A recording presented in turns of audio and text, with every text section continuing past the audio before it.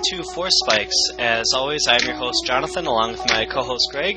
Yeah, hey guys. Hey, and we have with us today returning champion Jarrett, Judge Jarrett. So, what's up, Jarrett? Hey. Hey, and we also have a very special guest with us today. We have the infamous and famous Travis Wu on. Hello, Travis. Infamous, okay. Well, mostly from those dunk videos I've seen on your YouTube spot, the Chinese Dunkin' Man, but, I mean, I'm saying if you ever want to meet me on the basketball court after a Magic tournament, you know, we can see how that works in real life. Okay. Yeah, but I also want to say Travis of Pro Tour fame, he's had, was it 4 Pro Tour appearances? Yeah, I had one in 2008. Okay. Back in the day. And also, you top-aided that GP Oakland. You've also written quite a few articles. You used to have a series of web videos, and now you have your Twitter account, Travis D. Wu. That's TravisDWOO. So I think you're pretty well known on the scene, and you're now a part of Team Channel Fireball, right? Yeah, I've been writing for them, and definitely a great thing about Magic is getting involved in the community. So I've always been all about, writing and talking to people and sharing and all that. Mm-hmm. So it's definitely an honor to be on this because podcasts, that's the next step. I've never been on one before, and definitely cool to be invited. Yeah, well, we identified you from early on as someone that we wanted on, and was finally able to reach out. Actually, first I was trying to go through TSG and some other people, but he was like, we're on the same team, but I don't know Travis that well. You might want to find another way. So we switched up a little bit. Before we jump into all that, we want to give our traditional shout-outs to channelfireball.com for hosting, and also to MTGcast, without which none of this would be possible. So if you are not already checking it out, which you probably are, if you listen to us, check out channelfireball.com and mtgcast.com. A lot of great content out there, and just phenomenal for the Magic community in general. And we also want to give a quick introduction for anyone who isn't familiar with the show, if this is your first time listening. So, Greg, what is Forcespikes all about? Yeah, in case you haven't picked up a little bit from our guest, we are a spiky podcast that likes to talk about subjects that are really interesting to PTQ grinders and people that are interested in the pro community and becoming a better Magic player. So competitive level Magic is the type of stuff that we like to talk about, and anything related to that. Absolutely. So glad to have Jarrett and Travis with us today. Jarrett can give any knowledge that we need about the specific ruling and all the judge things. By the way, before the interview, Jarrett, how's your judge test going? Did you level up yet? No, I'm going to try to take the exam in Dallas. Okay, cool. Well, we look forward to hearing about that, and I'm sure our listeners are going to be very excited when you pass that, and good luck with it. Okay, so Travis, to start off with, you're a big kind of proponent of the whole idea of the psychology behind Magic, and specifically within the game. Yeah. And why don't you talk about that a little bit? All right. Well, in general, I played sports throughout my life, and I'm going to assume that most listeners have. Some of them haven't, but basically, for a team sport, you want everyone to be comfortable, and if you're playing scared, you just don't perform. So there are a lot of things that go into Magic psychology, but I think the important one is the idea of playing comfortable and confident, and not playing scared. And I don't like to do this actively. Once I was aware of what's going on, I kind of stopped because I see my opponent as a human being, but there are things you can do to get your opponent in that mindset. Like, you can call a judge on them for time, and that's not a bad idea if you think that's an actual problem. Every time they go into the tank, you can say how much time is on the clock. They start to think there's 20 minutes. And that just starts to disrupt their concentration. They start to get aware of people over their shoulders. When they're in the tank, you can you can like perk up and look over their shoulder like there's an audience, like make them really aware that people are watching them. Okay. But like a lot of this is just protecting yourself and making sure you're comfortable, getting used to people watching you, and like not letting your opponent tilt you, and that's kind of hard to do sometimes. So it's interesting. That's kind of like a way to not exactly tilt your opponent, but keep them on their toes. But you say on the other side effect of that is for yourself is being aware of maybe when those things are done to you and how to be more attentive and how to be more prepared for it. Now, do you have anything before the game even starts? Or maybe this is more for the sports analogy, but where you would kind of hype yourself up before a big match or a big tournament or anything of that nature? I like to be social and stay positive and listen to positive music. Just get into like the mindset that I'm going to win before I even sit down at the match, and it just doesn't matter what my opponent does. So as far as positive music, would Rebecca's Black's new song Friday count for that, or is that... It would be if you're into it. I mean... Okay. Because that's pretty popular. I mean, I just hear the kids talking about it, so... Yeah. Okay. What's on your iPod before a tournament? It depends. I like some hip-hop, some electronic, and techno. I mean, you're just going to have to find me, and I'll show you if you ask. Okay. I generally have a playlist from tournament to tournament. Okay, and so the playlist changes depending on your mood for each tournament? Does it change like week to week? Yeah, and it also depends how many people I know at the tournament. Like at a PGQ where I know everyone in Seattle, I'm just going to be talking to everyone. But if it's like I go all the way to a pro tour, you might see me on my iPod more. Okay. Getting pumped up. Gotcha. And do you? I know. Before sports games, people go into the huddle, or the coach will talk them up, or give a little pep talk, or you can kind of like imagine yourself hitting that game-winning shot, or whatever it is. There's all sorts of like positive psychology stuff for that. Does that translate at all to your Magic game? Yeah, like on the way to the pairings and on the way to the tables or whatever. Whenever I see a friend, I'm like, "Hey man, you got this. No one can beat us." Nice. So that kind of just that group mentality, positive reinforcement. Yeah. Because, like, if you're in the right mindset, you're going to play better. I've been in this, and I'm sure you guys can relate, where, like, you're just time's running out, and your opponent is getting impatient, and you're starting to sweat, and there are people behind you, and you're like, oh, my God, why is my mind in this fog? This normally does not happen. I swear I'm way better than this. And you make a mistake, and, like, everyone sees, and you're like, oh, my God. Yeah, totally. Completely. I know exactly what you mean. I had a situation that comes right to mind. Do you remember? It's the worst thing ever. Travis, do you remember any situations where it was your first big tournament and you learned the hard way, like these lessons? Oh yeah, like 2004 or something. I was 14. I was playing in a nationals qualifier at nationals. It was the final round, and so I play in nationals. Over my shoulder is my brother, and then over my other shoulder is Mike Thompson. I don't know how familiar you guys are with him, but back in the day, he was a big-time pro. He has 100-some pro points. Mm-hmm. I'm playing white weenie in the first turn. My hands are like shaking like leaves. I've got planes, and I've got a Savannah Lions and a Samaru, and I just play the planes and say go. Oh, wow. Don't play anything, and Mike and I are just like, stone face. They can't say anything. Wow. But I just had to keep playing. I ended up winning the game. Unfortunately for my opponent, skill game. Yeah. But a lot of that is like forgetting your last mistake and just moving on in the match. You need to not think about missing a shot because that's not going to help you as the game goes on. Mm-hmm, mm-hmm. Yeah, it's kind of like in basketball. They always talk about shooting your way out of a funk. And I guess in Magic, it's kind of the same way. If you make a misplay, you got to correct play yourself out of it. That's in the past. You just got to keep going. Right on. And I know that actually it's funny you mention that because I remember there was a while ago when Greg was at a tournament. I think that was a GP grinder.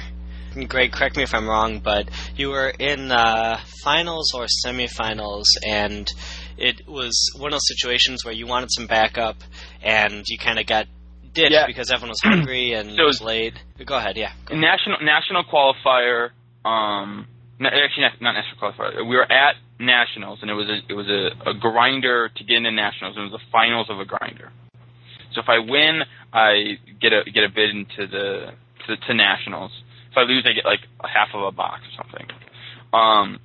My opponent, I think we talked about it in one of our first episodes. I don't know if it actually got through because we lost a couple of our very, very first episodes. But anyway, to anybody that hasn't heard the story, the long and short of it is my opponent pulled out all the stops, and I didn't, with regard to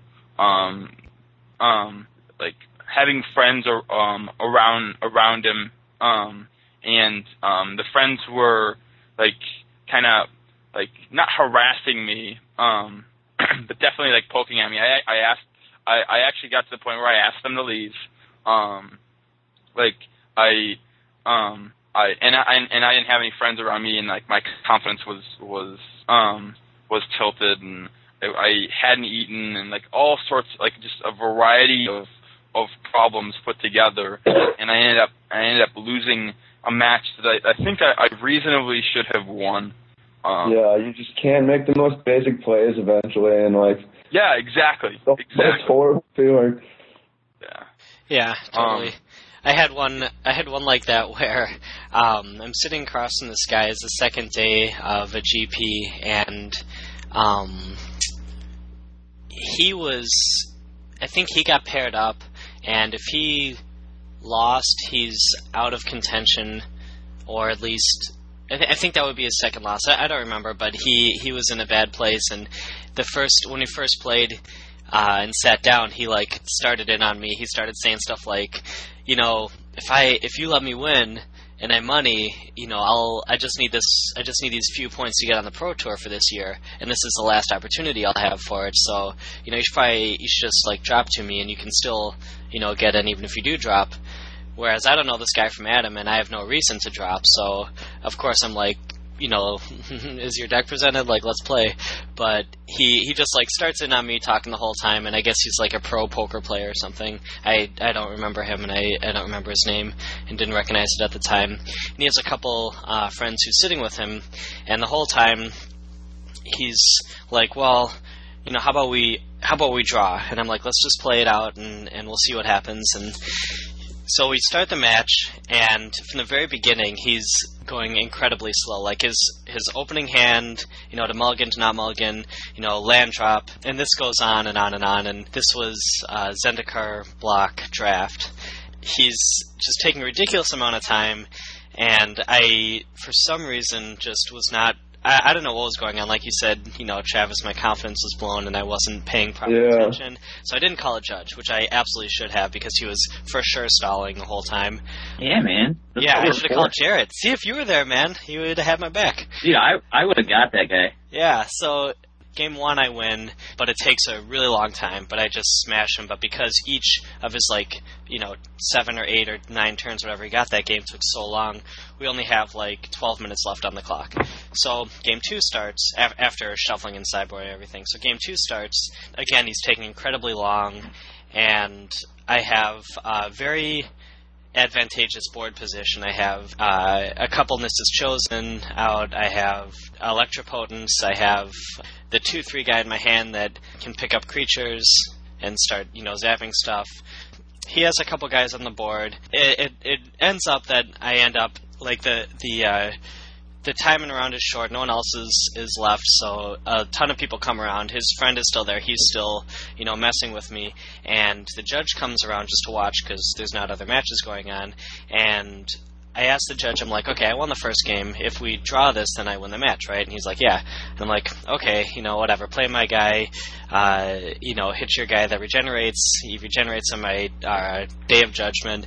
And then, because I'm like, okay, I have no cards left in my hand, and I could just play it out to win, but this isn't obvious. There's obviously no way that I'm at, 24 life or whatever. He's got nothing on the board. There's no way he can win at this point, so I'm just going to wrath and say go so I can get out of here and go to the bathroom right quick before the next round, thinking he would just concede because it's an impossible situation, or that we would just, draw quickly. So I do that right away. His speed of play picks up immediately. He's like, land, creature, go. I'm like, land, go. He's like, land, creature, swing in for, landfall, make my 2/2 flyer 4/4, swing in, go.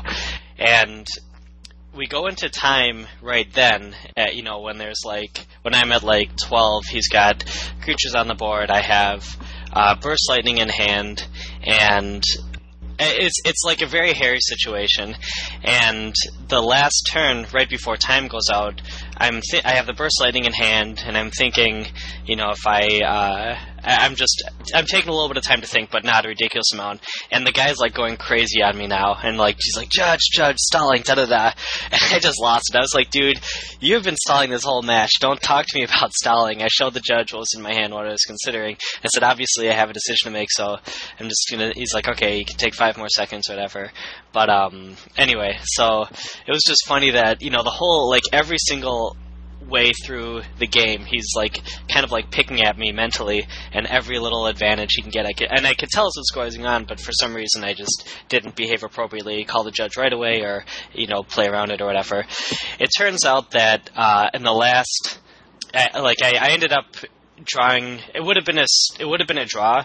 But I had I drew my second Burst Lightning, so I was able to finish him off, in the last turn of turn, so I got the win anyway, or else it would have been a tie. But he was obviously just going for the draw, and it was very close, and it could have been, but that was only because I misplayed after misplaying before by not calling the judge by day of judgmenting when I didn't need to, just to try to, take a bathroom break quickly. So, anyway, that was one that comes to mind for me.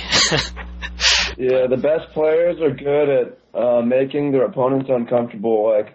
First time I played against Ari Lax, he calls a judge on me for slow play. First time I go in the tank, 5 minutes into the game. Mm-hmm. This is Grand Prix Seattle. This is the first Grand Prix he top-aided before too many people knew about him. And I ended up primal commanding a Mutavault, which doesn't work if you just activate the Mutavault. And I did some other... because I did Deny Reality and Reign of Tears into the same land. Oh, no. It was just terrible. That was the Cascade Land Destruction deck? Yeah, I kept 6 lands and Legended Worm in the third game. It was just he did a great job of just tilting the shit out of me. Sorry. That's okay, I'll take it out. So what was the, what was going on in your mind as that was happening? Did you realize the situation? You're not too conscious of it when it's going on. You notice the tilt, but you don't know why it's happening. How do you get yourself out of that when that I don't know. comes? You can try to will yourself out and just move on. It's pretty hard though. Just try to stay calm. But I don't know. It's a mental thing. So, I had somebody on yesterday that tried to do the same thing to me, and I think I've got a little bit of advice as to how to deal with it, because I ended up not getting tilted by it. So I called a judge on my opponent. It was MMS qualifier, first MMS qualifier of the year, regional qualifier, and it's round 3. We're both 2-0, and my opponent is shuffling, is riffle shuffling upside down. So the tops of his sleeves are facing the bottom, and he's looking at the cards. Now he's also randomly side shuffling and stuff, but he's doing that frequently. And every time you do that, you're actually resetting your shuffle. In terms of randomization, it's once you look at a card, it is no longer randomized, and you have to start over from trying to randomize your deck.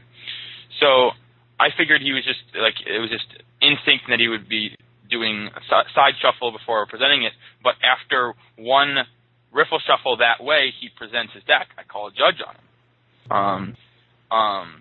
Now the judge comes over and then goes and talks to a head judge because he knows it's a problem but doesn't know exactly how to deal with it, because they have to determine whether it was intentional or not intentional and that kind of stuff. So while the judge is dealing with that, trying to determine what the appropriate kind of feedback is, I'm getting hardcore harassed by this guy.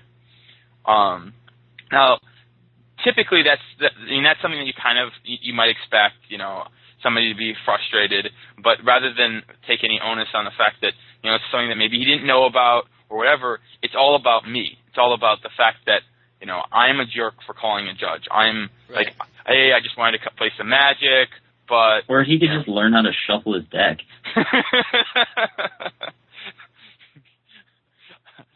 Yeah. Anyway, so I initially, like, I take the like my first instinct is to ignore him. Is actually to like just like sit there and ignore him. But the problem with that is that he's going to be able to take shots and cracks at me all day, without me really ever having a chance to defend myself. But you also have to be careful. If you like get aggressive back at him, well then the rest of the match is going to be awful because you're both going to hate each other, and there's going to be little warfares, and you're both going to be tilted. So you have to kind of toe the line. And I base, in that particular situation, though it's different than some of these other situations where it's an intentional, like just a high pressure situation. I mean, this is early in the tournament. It's not particularly high pressure, but it's definitely still relevant because we're talking a little bit about tilt and about intentionally tilting or avoiding becoming tilted. I spoke to the fact that, hey, this is actually my responsibility as a player. If I notice you doing that, there's disciplinary action that can be called upon me if an observer notices the action and me not making a comment. So this is my it's my responsibility. If I weren't to, I could be repercussions could be held against me. So that I'm not a rules lawyer. I'm also here to play Magic. Momentarily, like, was a little frustrated, but then I could see that he calmed a little bit. And shortly after that, a judge came back and started to like scold him about it. And by the end of the match, we were very, very cordial. And the guy, like in later matches, came up to me and like was like chit chatting, asking me how I was doing and stuff like that. And it ended up being like just the first time that this guy probably came into contact with somebody critiquing that. But anyway. Well, it's like in any bully situation, someone's basically trying to bully you when they behave that way and start berating you. So you stand up to a bully, they're going to back down. That's how it works. Exactly. Well, for those of you who are interested in what bullies do or being a bully, I have something really interesting for you guys that I haven't really ever written about or talked about. It's extremely interesting, and very few people are aware of this or what's going on. But the topic here is table space. When you get to the table, how much of the space do you take? I have some friends who do something called encroaching, and this is completely ridiculous. Okay, yeah. Encroaching is where you slowly take more and more of the board, and you do that by playing something out slightly on top of their card. They pull their card back. When you untap forward. And you just keep doing that until eventually your arms are fully on the table and you're relaxing and they're cowering in their corners. Their lands are about to fall off the edge. And like, this is a real thing that people do. I believe you. I also find it amusing because I'm mentally picturing what you're talking about. Yeah, and no one pays attention to it. But like, a lot of that is making sure you have enough space to be comfortable. Just draw your line. Get there early. Draw a 60-40 line. Take 60%. Don't take any more. Don't encroach throughout the match. Just defend your line. That's true, and getting there is very important, too, because you want to be able to decide which side of the table you're sitting on. I like to get there so I can see the clock. So I always try to sit down first, and I can be aware of how much time is left. And I used to like to get there early so I could play somewhere where more people can see my opponent, right? So he can get tilted by people watching that. And that was really useful one time at the JSS. He sat to the ropes. They would rope off the area, right? So spectators can't get in. And some spectator sees him draw an extra Vidalcan shackle, so like he sneaks it from his lap when I'm playing white waiting, and he gets the match loss, right? But now I kind of like making my opponent sweat, showing up a little late because they're looking around like hoping their opponent doesn't show up, and their opponent just shows up at the last minute, and it's a letdown for them. Also, because I don't like to get there and start shuffling early, because I don't know if people do this, but I heard about it that they used to do it back in the day. They'd come around behind and see what you're playing if you're like going through your deck or whatever. Mm-hmm. So until my opponent shuts down or sits down, my deck is flat on the table. Huh. Interesting. I do that last piece. I also do. Like my deck is either in a deck box or sitting flat down, and until my opponent is across from me, I do the exact same thing. He might just go to the wrong side. It might not even be his fault. Yeah, and well, and also. As you play throughout a day, if you're in like a PTQ setting or if you've got like 100, 200 people, you're typically going to be playing around people that you've either played before or that you've played next to in frequent rounds. So you've got people, whether it's your opponent or if it's just some of the people that are adjacent to you, you've got some people when you get midway or into the latter portions of the day that actually know exactly what you're playing or know that you played a friend of theirs or something like that. And it's very frequent that one of those people will start interacting with you, asking you how you did and how you got out of a certain situation. And I make a very clear effort to avoid talking about anything that could speak to cards that are in my deck, what I'm playing, anything of that nature. And a lot of people do not, and as a result, you can actually glean that kind of information out of your opponent or out of your opponent's friends if they're doing that and not withholding that information about their deck or their situations, their interesting game states. So,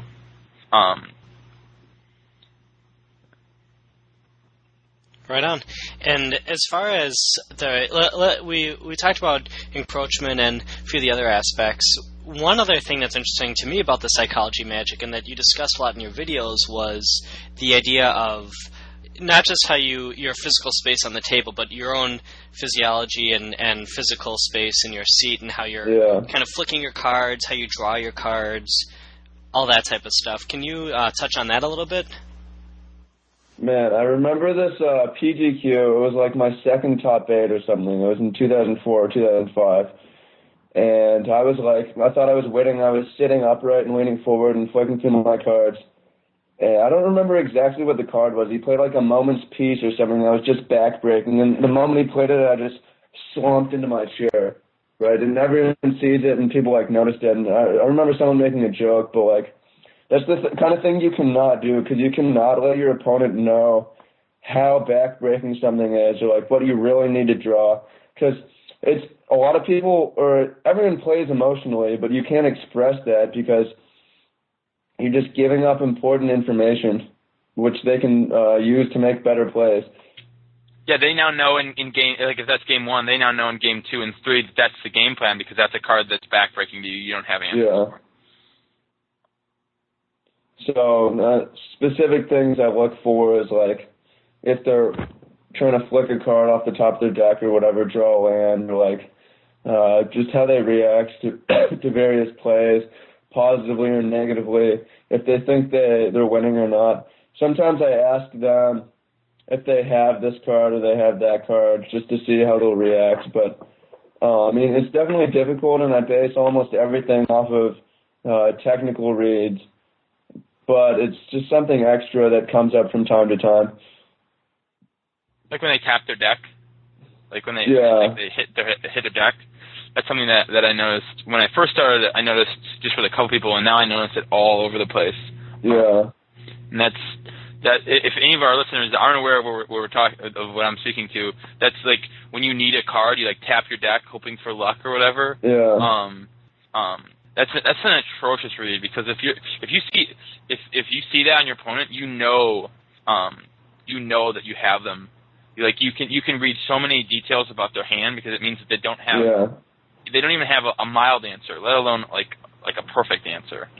It's usually not that overt, though. I mean, that's an example where you're just like, okay, he needs the card. I think usually when it's that overt, it means that they're trying to trick you. It means that they're like trying to get you to think that. That's what my experience. Well, anyway. I think it has a lot to do with what level of competition we're talking about. Because I agree with you. All levels, people respond to your emotions, and they think they're reading you.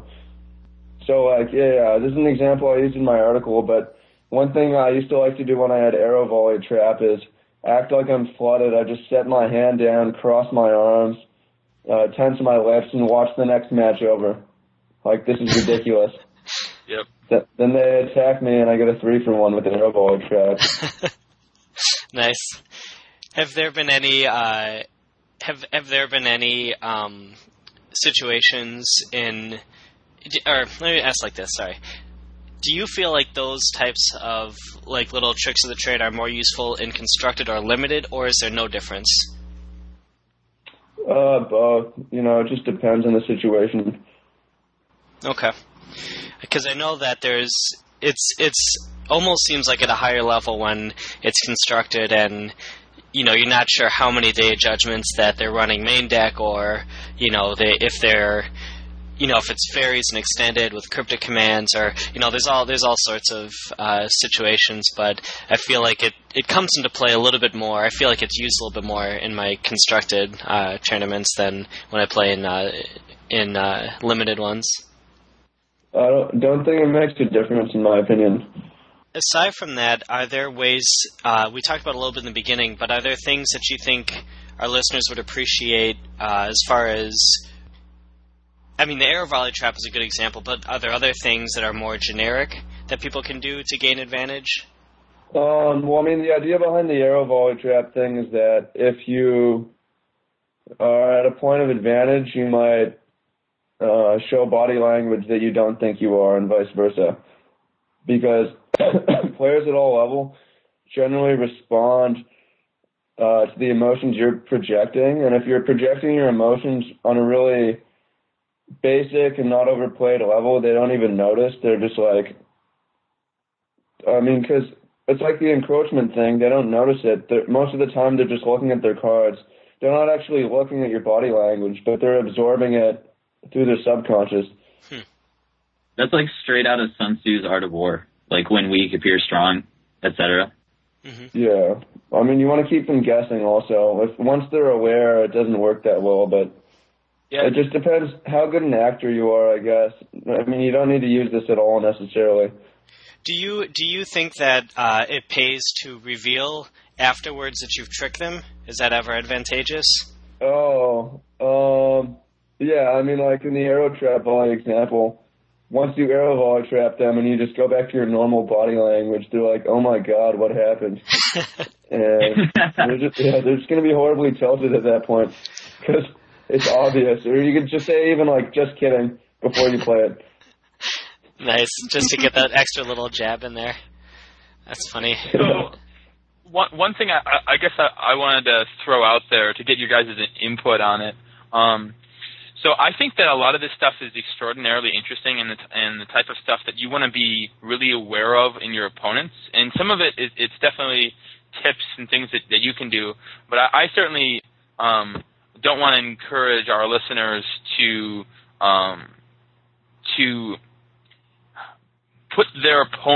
treat their opponent poorly.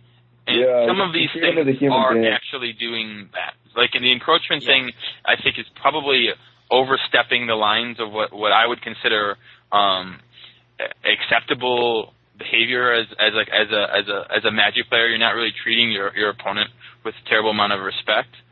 But there are other things that I think are just intelligent ways of interacting in a game where your opponent is the way that your opponent is acting is information. Sometimes that information can be false information, but it's also something that you can take to your advantage, and the information that you're giving your opponent is information that they're going to attempt to use to their advantage.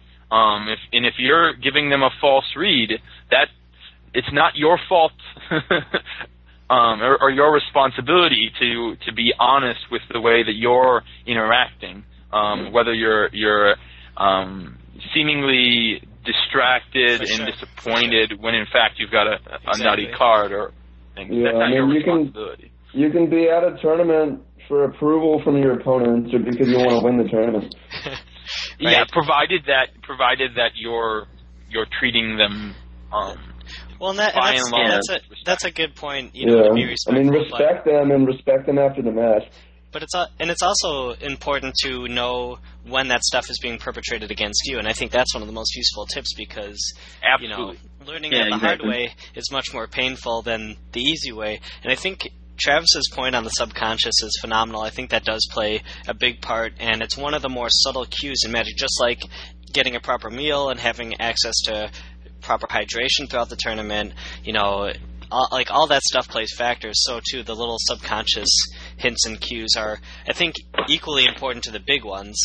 The big important psychological aspects are there too, but the little subtle ones are I think, very important to be aware of in yourself and also your opponent if that helps. But whenever, go ahead. So I really appreciate the fact that you just referenced food and hydration, because on multiple layers, I think that's a really, really important thing.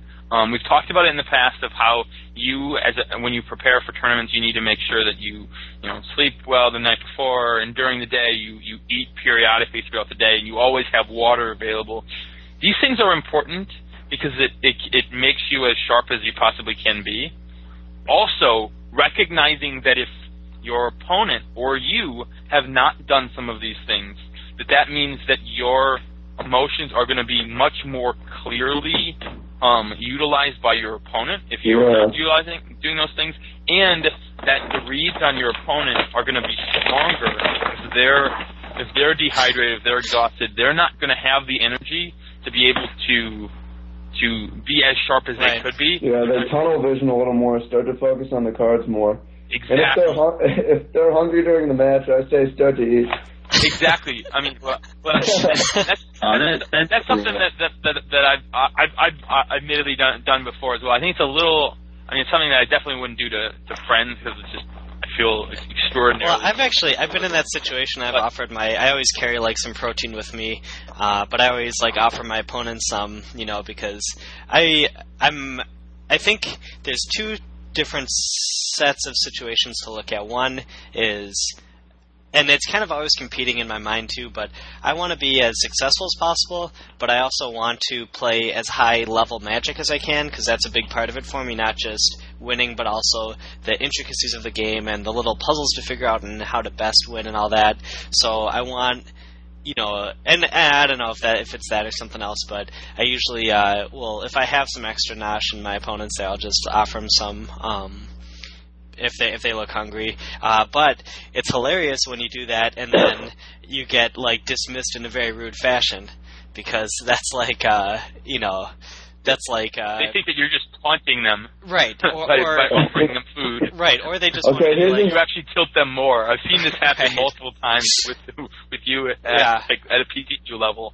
And I'm just here's another style of just how you deal with the match. You can worry about them tilting you or you tilting them, but if you do something like Jonathan does and just give them some food, there's just a white flag before the match begins, and probably judge time calls and stuff like that are going to be more lenient. They're not going to be tilting you. Right. You're not going to be tilting them. So, I don't think that's necessarily a bad thing to do when you're not giving up too much. Well, because they're going to be nice to you.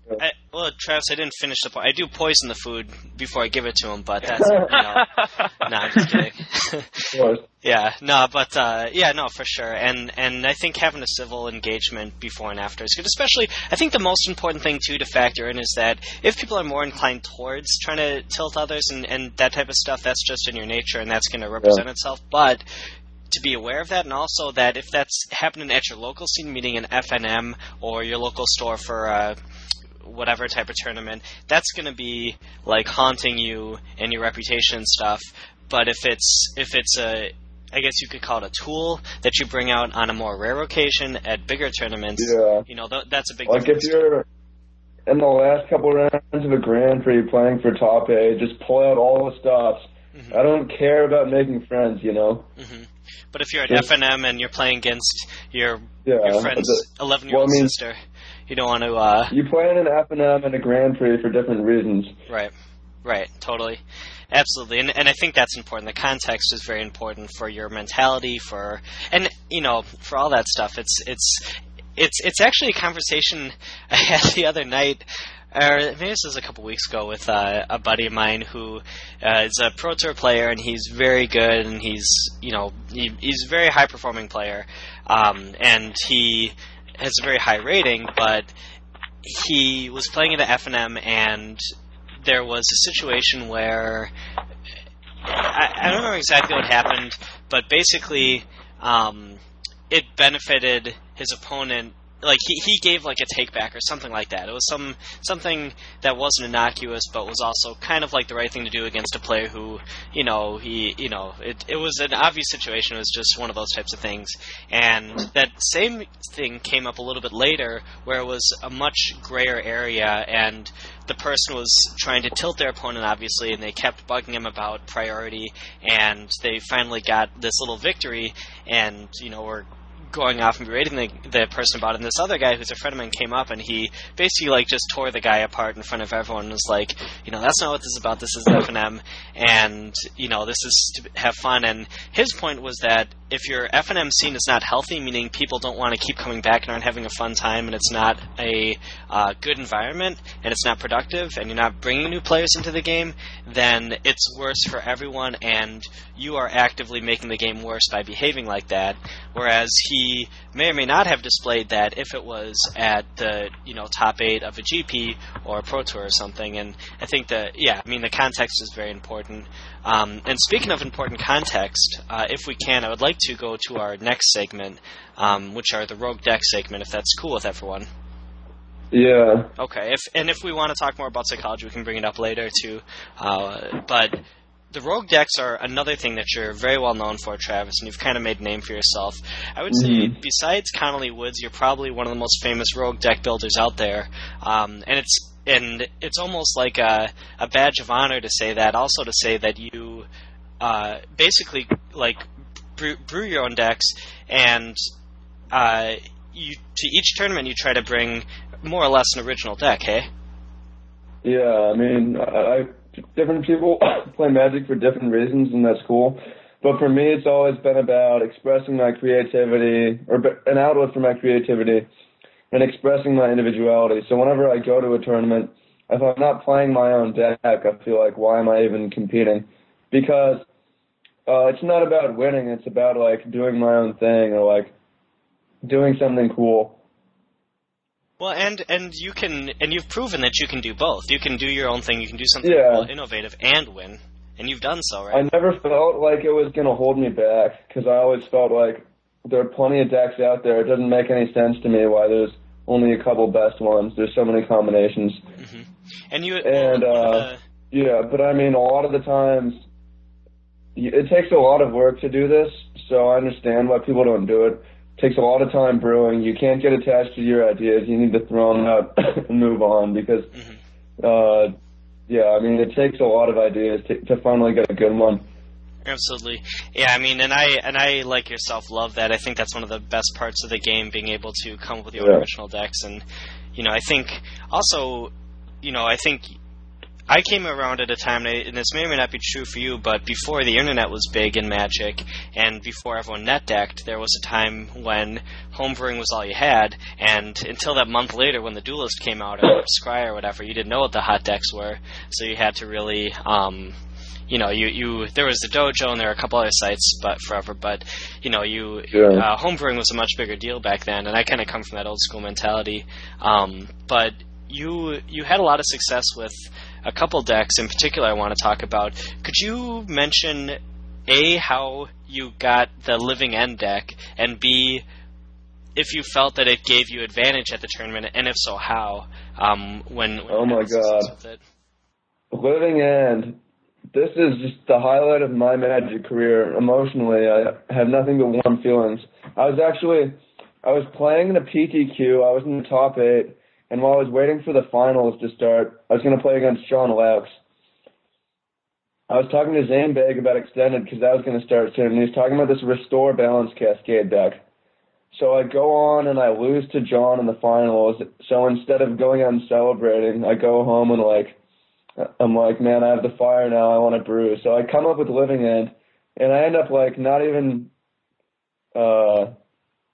changing very many cards. I end up keeping it completely secret. I tell Zane Beg, I tell my brother and no one else. Finally show up to the PTQ, end up getting 9th on tiebreakers. Then I'm like, oh, screw this, I'm flying to Oakland. I don't even normally fly to Magic tournaments, but if I have something insane, I just have to do it. So I went there, and no one knew what was going on the entire time. No one knew how to play against me. They'd make all kinds of mistakes. They'd be late in the Grand Prix, and they're reading my cards. And my win in the stand match against Saito, he didn't know what I was playing. Wow. And so I felt like it was a huge advantage. Yeah, and so with that deck, I played a PDQ and got 9th. I played in 2 Grand Prix, average of 1,000 players, and got 4th and 21st. So definitely that deck was super successful, and it definitely got a little lucky maybe in the matches and coming up with it, but since then, how would people respond to you when they saw that? Can you go over just quickly maybe 1 or 2 scenarios that you remember where you just totally blew them out because you had such a rogue deck? Okay, against Saito, this is my win-in match for a Grand Prix. I get down and I sit down there. I remember Cedric Phillips watching this play. And thinking it was cool, so I felt proud about myself after, and that's one of the reasons I remembered. I don't remember a lot of plays unless I talk to someone about it. So Saito, before the match, I feel that he's trying to look at my deck, right? And I know he's playing Hypergenesis at this point. I'm playing Living End. So him trying to look at my deck tells me that he doesn't know what I'm playing. So in this matchup... What do you mean by trying to look at your deck exactly? Okay, there's some things people do. While I'm shuffling, he leans forward at an angle where he might be able to see the bottom card. And when he picks up the deck, he turns it sideways to shuffle and then looks down at it. So there's a chance of him getting a card. Okay. Some people do this pre-match to get some people do this pre-match to get an advantage, and there's not much you can do about it. You can call a judge, but that just gets an eye there. So I called a judge, but it was more for a slow play because the match was slow, and I wanted to... This is actually great for psychology, too, because Saito ended up getting tilted later in this match as a result of, what was going on with the judges and the creds of people. But, basically what happened, the first couple turns, I knew he didn't know what I was playing, so I just played out a couple fetch lands. Normally with the Living End, you just start cycling creatures, but I just held on to him. I didn't want him to know what I was doing, because the way you win this matchup is he plays Hypergenesis, then I go over the top with the Living End. But if I don't have that, if he knows what I'm doing, he can just wait for a really long time, right? And just he doesn't even play have out some of his creatures, or what? Or just wait till later in the match. Wait till he has a second Hypergenesis, so he can go over my second Living End. Or for example, he could do a really small Hypergenesis to begin with. So I've got all these cyclers in my hand that I'm saving, and he doesn't know what's going on. So on the third turn, he plays Hypergenesis and puts everything into play, right? Six guys, you only need to put 1 into play to make me pop my Living End. So I go over to the top of the Living End and get him. Immediately, he's super tilted. I've got a judge watching over his shoulder, and they're huge crowds. He starts to try to concentrate by slapping his face. And in the second game, his deck has this interaction with Oblivion Ring and Terastodon. Right. Right? You put them into play at the same time, and you stack them so that the thing goes away forever, and you get the 3/3. He just did it wrong, so that my guy got exiled. His Oblivion Ring turned into a 3/3, and my guy came back. Oh wow!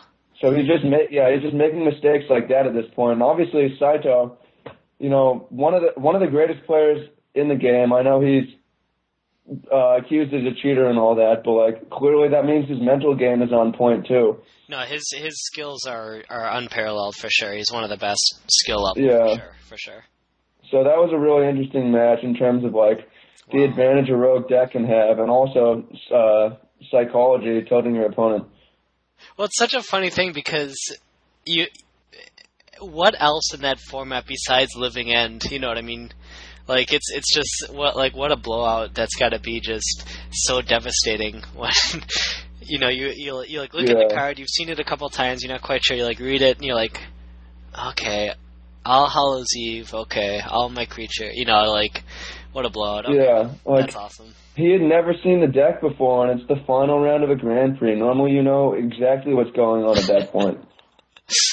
Oh, that's funny. Although, yeah, that is kind of curious too, because if he's looking through your deck and maybe he sees like a Cascade spell, if he's cheating before the match, that might even serve to actually further destroy him, because he's like, oh, Cascade, okay, and whereas if it's like one of those Carapace Beetles or whatever, it might further confuse things. But that's fascinating. Okay. I mean, like, I don't know that he saw a card, and if he sees like a monstrous Carabid, that doesn't tell him what's going on if he doesn't know about the deck. He's just like, what? Some kind of awful Grixis unearth thing. Yeah. Right. Oh, that's funny. Okay, so big proponent of the rogue decks. That deck was awesome. I also really liked that, you and I share another commonality, which is love for land destruction. Do you want to talk about how awesome land destruction is for a little bit? Oh, man, I mean, I used to always play it, but they've really toned it down, which is probably good for the game.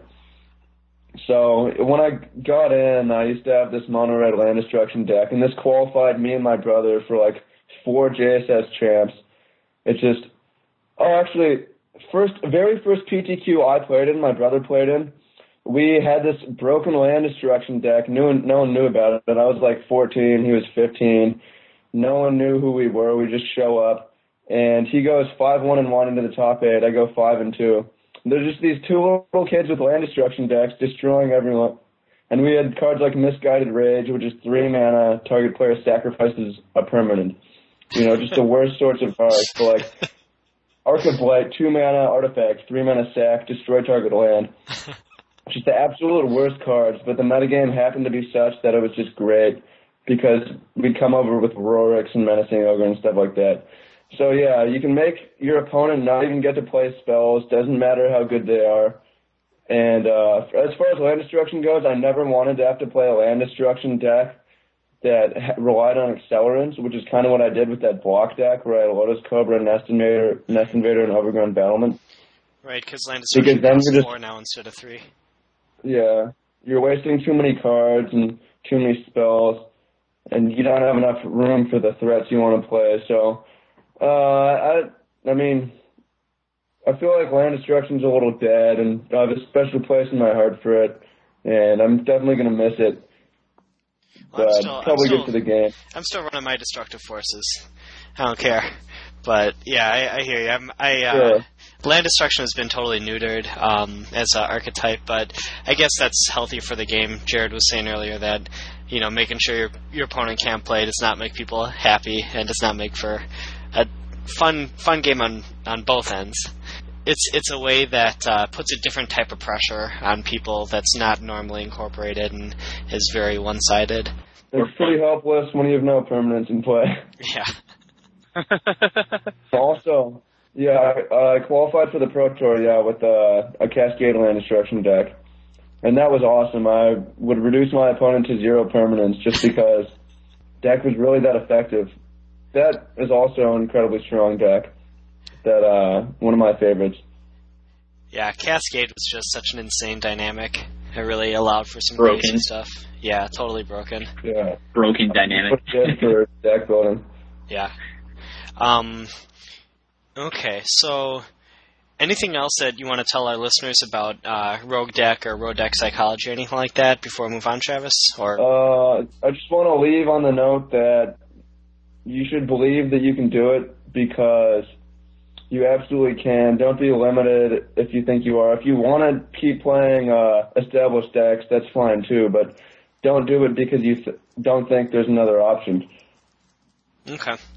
Well, very good. I think that's great advice. And plus, you can get a huge advantage out of it as well. It's to your benefit to start thinking that way because, when you're facing Saito in that last in the winning in at a Grand Prix, and he starts that face slapping when he's able to come back and play Magic again, you're gonna living end him, and it's gonna be awesome. And let's see if we can. Let's get into the idea of Magic the Gathering branding and how to market it better and what people could be doing but aren't. And I know, Travis, you have some thoughts on this as well. Yeah, I've been thinking about it a lot because marketing is my focus in school right now. I'm going to the University of Washington. That's what I'm studying. So I looked at what Magic was doing, and I have some problems with just the way the brand is seen, and I don't think that's necessarily Wizards' fault because, I have friends who are competitive players and they hide it from everyone. They're in the closet. Maybe you guys have heard about this. Mm-hmm. And it's just completely ridiculous because the way you spread something is peer-to-peer. Your friend says, this is awesome, let's do it, right? Mm-hmm. So I think Magic needs to make the brand better if they want it to be like StarCraft is in North Korea, where everyone is just screaming and going wild, right? So I think they're doing a good job of making the fantasy element cooler. If we look at the thing they did for Action, New Phyrexia, that's awesome, and a lot of people like that. But for me, that's still not what Magic is. For me and you guys, I assume Magic is about going out with your friends. And we need to keep in mind that most players are casual. It's about going out with your friends, getting together in the afternoon, having a good time. There's probably a bunch of you there. Maybe you're running a draft. Maybe you're playing some EDH. But that's not what Magic's brand strategy really shows. It focuses on the fantasy, but it's not really about the fantasy. So I think, I mean, they know a lot of things I don't know, but I think it would be cool if they established a type of advertising that's look, a bunch of guys having fun, meeting people, this is a cool thing to do. And people are going to get behind that. If it's 7 of your friends are throwing a draft and they're like, look, it's going to be completely awesome. You need to come with us. That's the pull that Magic has on people. That's why it's popular, is the social aspect. That is so fascinating. So I want to see them. I think that rings true. Not only at the casual level, which is the vast majority of the market, but it's also at a more competitive level. I mean, I know for a fact from a PTQ grinder perspective, the vast majority of PTQ level tournaments that I go to with 2 or 3 of a set of probably 15 different Magic players that I really enjoy hanging out with in the Milwaukee area, or actually, I guess in the greater Midwest area, to be fair. It's all about the drive, to and from that tournament. It's all about the experience of during that tournament, going and checking out how your friends are doing, talking with them, and just you're really just using Magic as an excuse to have a day trip or a weekend trip to hang out with your friends. So I'd like to see Wizards capture that experience and communicate that rather than show why Phyrexia is better than Mirren, right? Right. Sure. That's fascinating. That is a really good point. I think if any Wizards employees are listening or anyone who has anything to do with marketing and Magic, that's a great point. And the other point you mentioned goes along with that is there's kind of a reverse viral networking thing going on where normally if you really enjoy something and it's awesome, you want to share it with as many people as possible. Some people that's Christianity, some people it's, basketball, whatever, but for Magic it's you're really excited about this, you really like it, you want to share it with as many people as possible, but it's actually not that way. You're kind of, I am open about it to anyone, but I'll even describe myself I'm a total dork. I love, dragons and wizards. I'm into all that stuff, and I play Magic, and so that's how people see me. But my landlord is a cool young, kind of hipster guy who's good with a hammer, and he socializes a lot, goes out a lot, and he's always trying to kick it. but I'm like, well, Friday I'm F&M'ing or whatever. He's like, oh, Magic. I'm like, yeah, you should play. You play chess, like you're into that stuff, so you should come play sometime. And I'm like, kind of getting him opened up to the idea of learning to play, but it's so much different than any other activity I could ever think of, like, or any other social thing. That is such a good point, and yeah, that's fascinating. I never thought about it like that. It's like Magic is cool. There's no reason we need to explain why it's cool, you know? Yeah. It should just be taken as a given. That is fascinating. Yeah, that's really good. That's a good idea. And it's so weird that it isn't looked at like that, right? It's even true. Like, it's surprising that it's not the focus from a marketing perspective, because it's even true at the pro level. I mean, Travis is making this comment with full knowledge that his peers feel this way, because all right. So we've got a mutual friend that goes to all domestic GPs and is on the Pro Tour, and the main reason that he plays the game is exclusively because his friend base, like his best friends in the world, played his game at that level. So he goes to GPs and to PTs to go and hang out with those people, and that shouldn't faze any of us. That shouldn't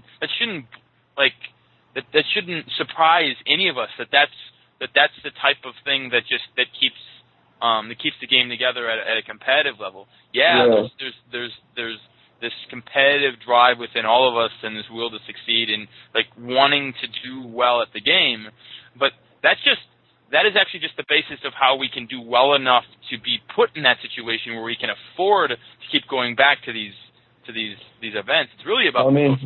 It's all about seeing friends. I've had a draft group that's been alive since the 7th grade. I just drafted with my buddy who got me into Magic when I was 5, believe it or not, last weekend. So, like, say the focus of Magic for them from branding perspective is constructed. It's like one deck, one friend, right? You're playing with a friend, but your friend stops playing, you stop playing, because now what are you going to do? But if you have a draft of 8 guys, your friend stops playing, you still have 7 guys. So it's like, we need one, everybody call up your buddies, we're going to get one more guy, it's going to be easy. So, like, draft groups are super strong, they survive. I don't know how many casual players draft, but I feel like that's maybe a better part of the game than constructed. For spreading the game. But at the same time, I know constructed makes them more money. So, I mean, there are a lot of things they know that we don't know. And I imagine there's intelligent people working on it. I'd like to know the reasonings, you know.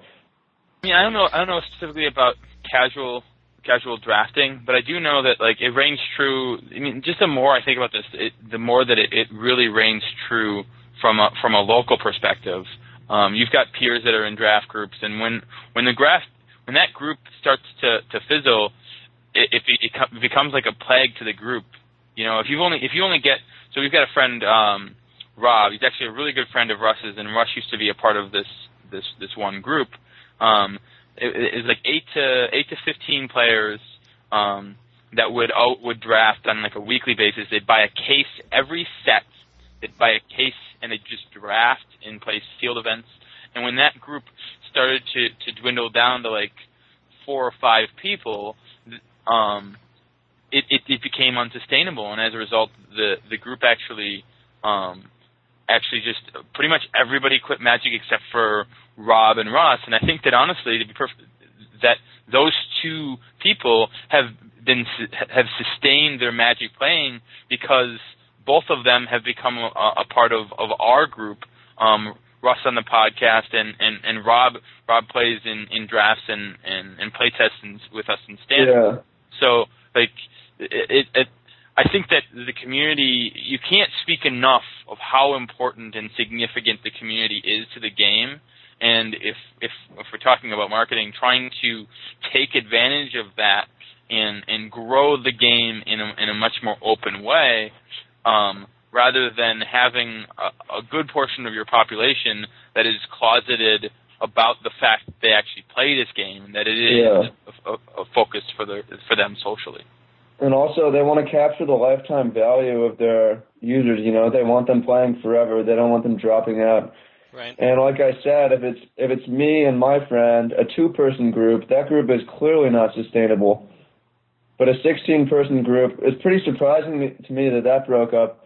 But like, a lot of those guys will get back into it, and 2 of them, they continue to play. But like, I bet you over time, as the group got smaller, they brought more and more people in just to like replace spots, you know? Yeah, for sure.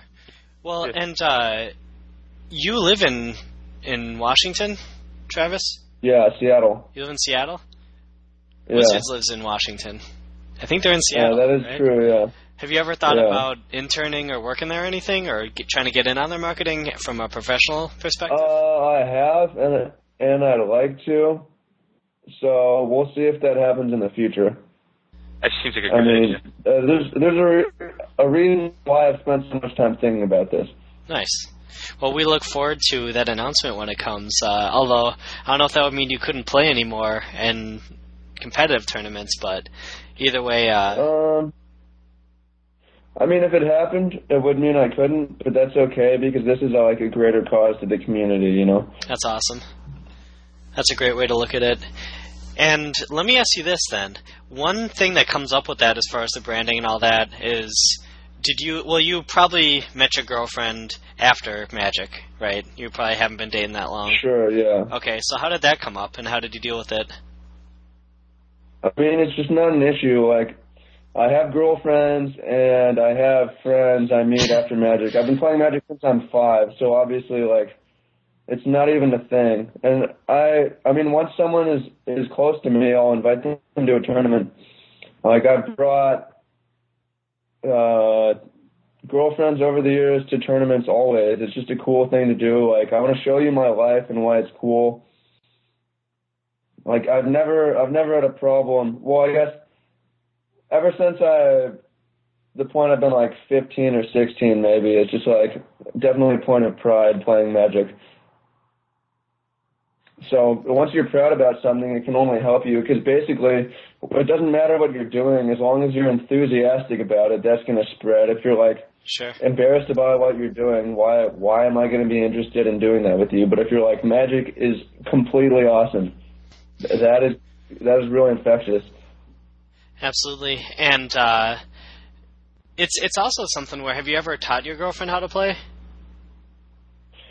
Generally, like, if there's a girl like that I'm been with for a while, you know, I'll kind of teach her. They're never really interested in actually learning how to play. They're more interested in learning what the game is about and what it means to me. Okay. But I mean, I know some people teach their girlfriends and they get really into it or whatever, but like, I think it's more to show their appreciation, you know, like a way of showing their interest in the guy. I mean, and this isn't to eliminate the girls who are just playing it because they like the game. Right, of course. Yeah, because they'll find it on their own and they'll have their own relationship with the game. Yeah. That's actually fascinating. I'm gonna have to think about that a little more, and it sounds like you're getting your money's worth at that college, because that's a fascinating way to look at the game and how there's kind of like a reverse marketing strategy going on where people aren't actively sharing it with all their friends and family. Yeah, well, I mean, also you need to think about the kind of money they have. They might not have that much in the marketing department.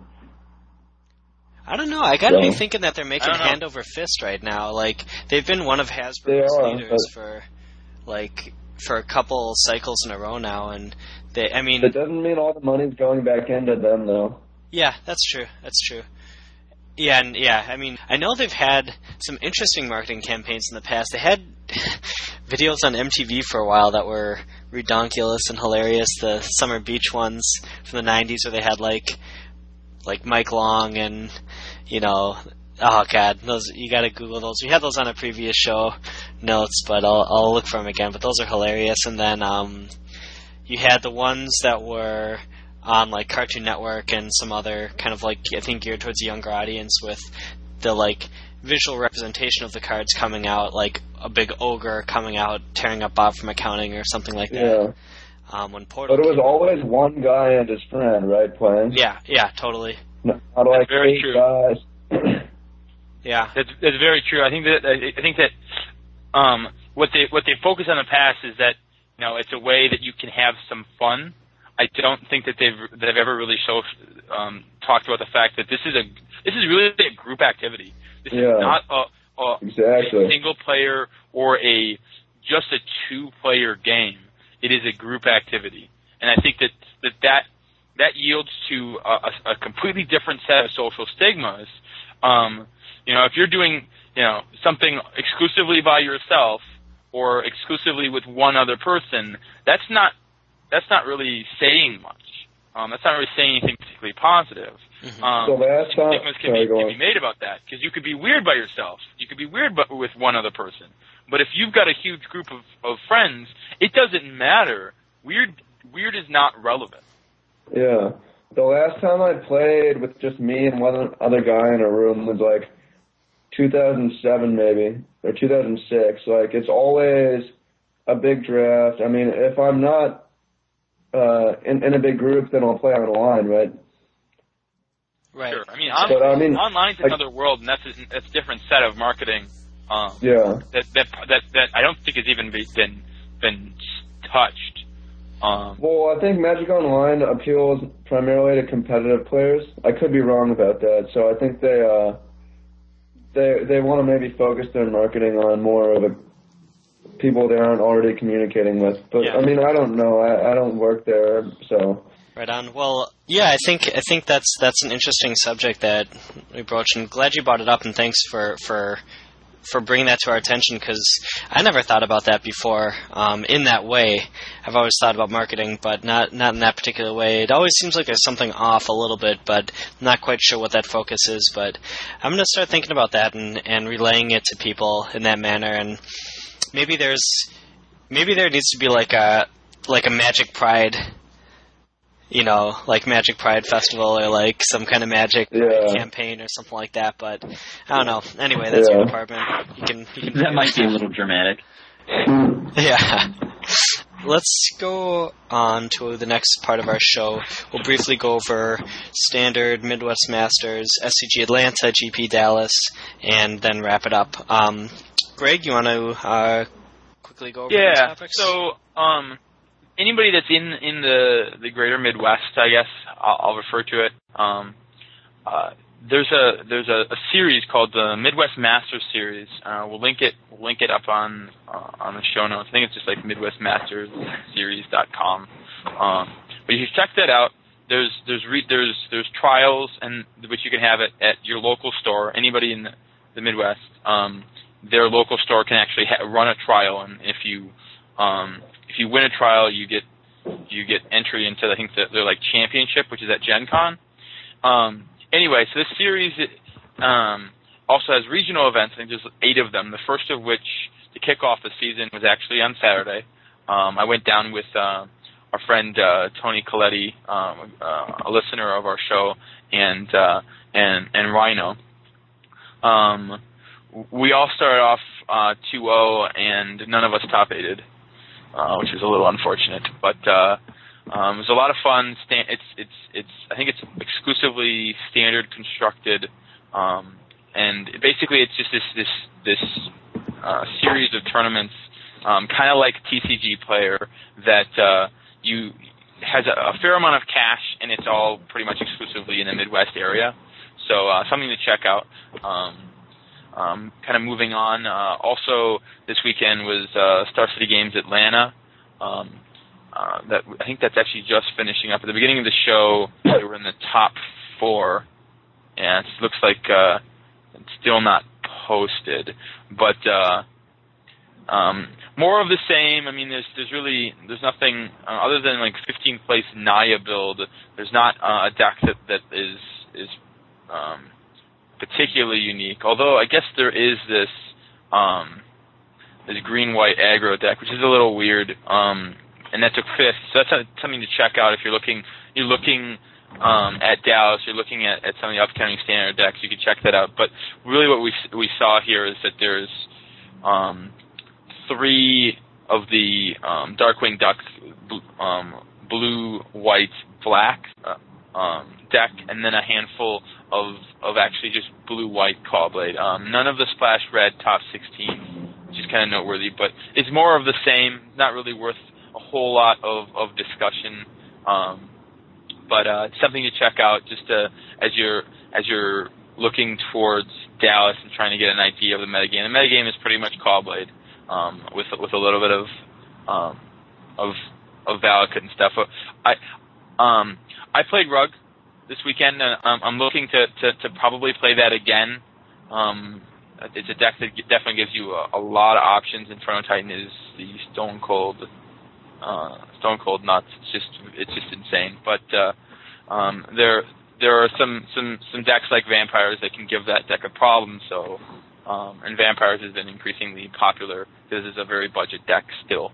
So yeah, it's interesting. Kind of moving into GP Dallas. Both Jarrett and I leave Thursday. Jarrett, when do you get into Dallas? Like 2 p.m. Yeah, I get into town later, more like midnight. And then my friend Alex, another listener of our show, is also flying in. He won a GPT, so he's going to be getting in. I think also late Thursday, maybe early Friday. I don't really recall. And then we're all leaving on Monday. So Dallas should be great. First domestic standard. Yeah. So somebody's typing. Can you mute? Sorry, guys. It's okay. You can just cut this little piece. All right. So Dallas should be great. First constructed, like real big constructed event of the season. It's actually going to be my first constructed GP. Yeah, it should be a good time. Is there anything you really want to touch on, Jarrett? No, not really. Okay. Well, before we wrap up, John Avon's going to be there. Yeah, John Avon, the awesome land and artist. He did all the best Zendikar lands, full arts. But Jared, you did want to touch on one last piece before we wrap up, right? Oh, right. Like gaining a mental advantage is fine, but just don't scumbag anybody, please. Yeah, like amen. Absolutely. That we fully endorse that statement here at Forcespikes Inc. Yeah, absolutely. Like just treat your opponents with respect. But don't get disrespected either. If you see people trying to encroach and all that stuff, you be aware of that. Yeah, be aware of things. And if you see Jarrett, call him up, because next time you see him, he's going to be leveled up. So holler at that. Definitely want to give Travis's Twitter a shout out. You can find him Travis D Woo, TravisDWOO. And then also, you should probably check us out if you haven't before. We're on Twitter, Forcespikes. You can email us, forcespikes@gmail.com. We're on Facebook, search for Forcespikes. And we're also on MTGcast. Every episode is on MTGcast. And then we're also sponsored by Channel Fireball. And most of the time you can find us on Channel Fireball on the main page. Yeah, I want to thank you guys for inviting me on. This is definitely a lot of fun. I like what you guys are doing. Yeah, it's awesome, and hopefully we can have you in on some future episodes as well. Yeah, I'd appreciate an invite. That was good. Cool. All right, well, we're going to wrap up the show then. Any closing thoughts, guys? Any final words? Just love the game. Follow me on Twitter, and thanks for listening. Absolutely, and if you ever see Travis on the court, don't let him dunk on you, because that's a big mental advantage. It's never happened. Thanks, everyone, for listening. We'll catch you next time. Adios. Bye, guys. Yep. Thank you.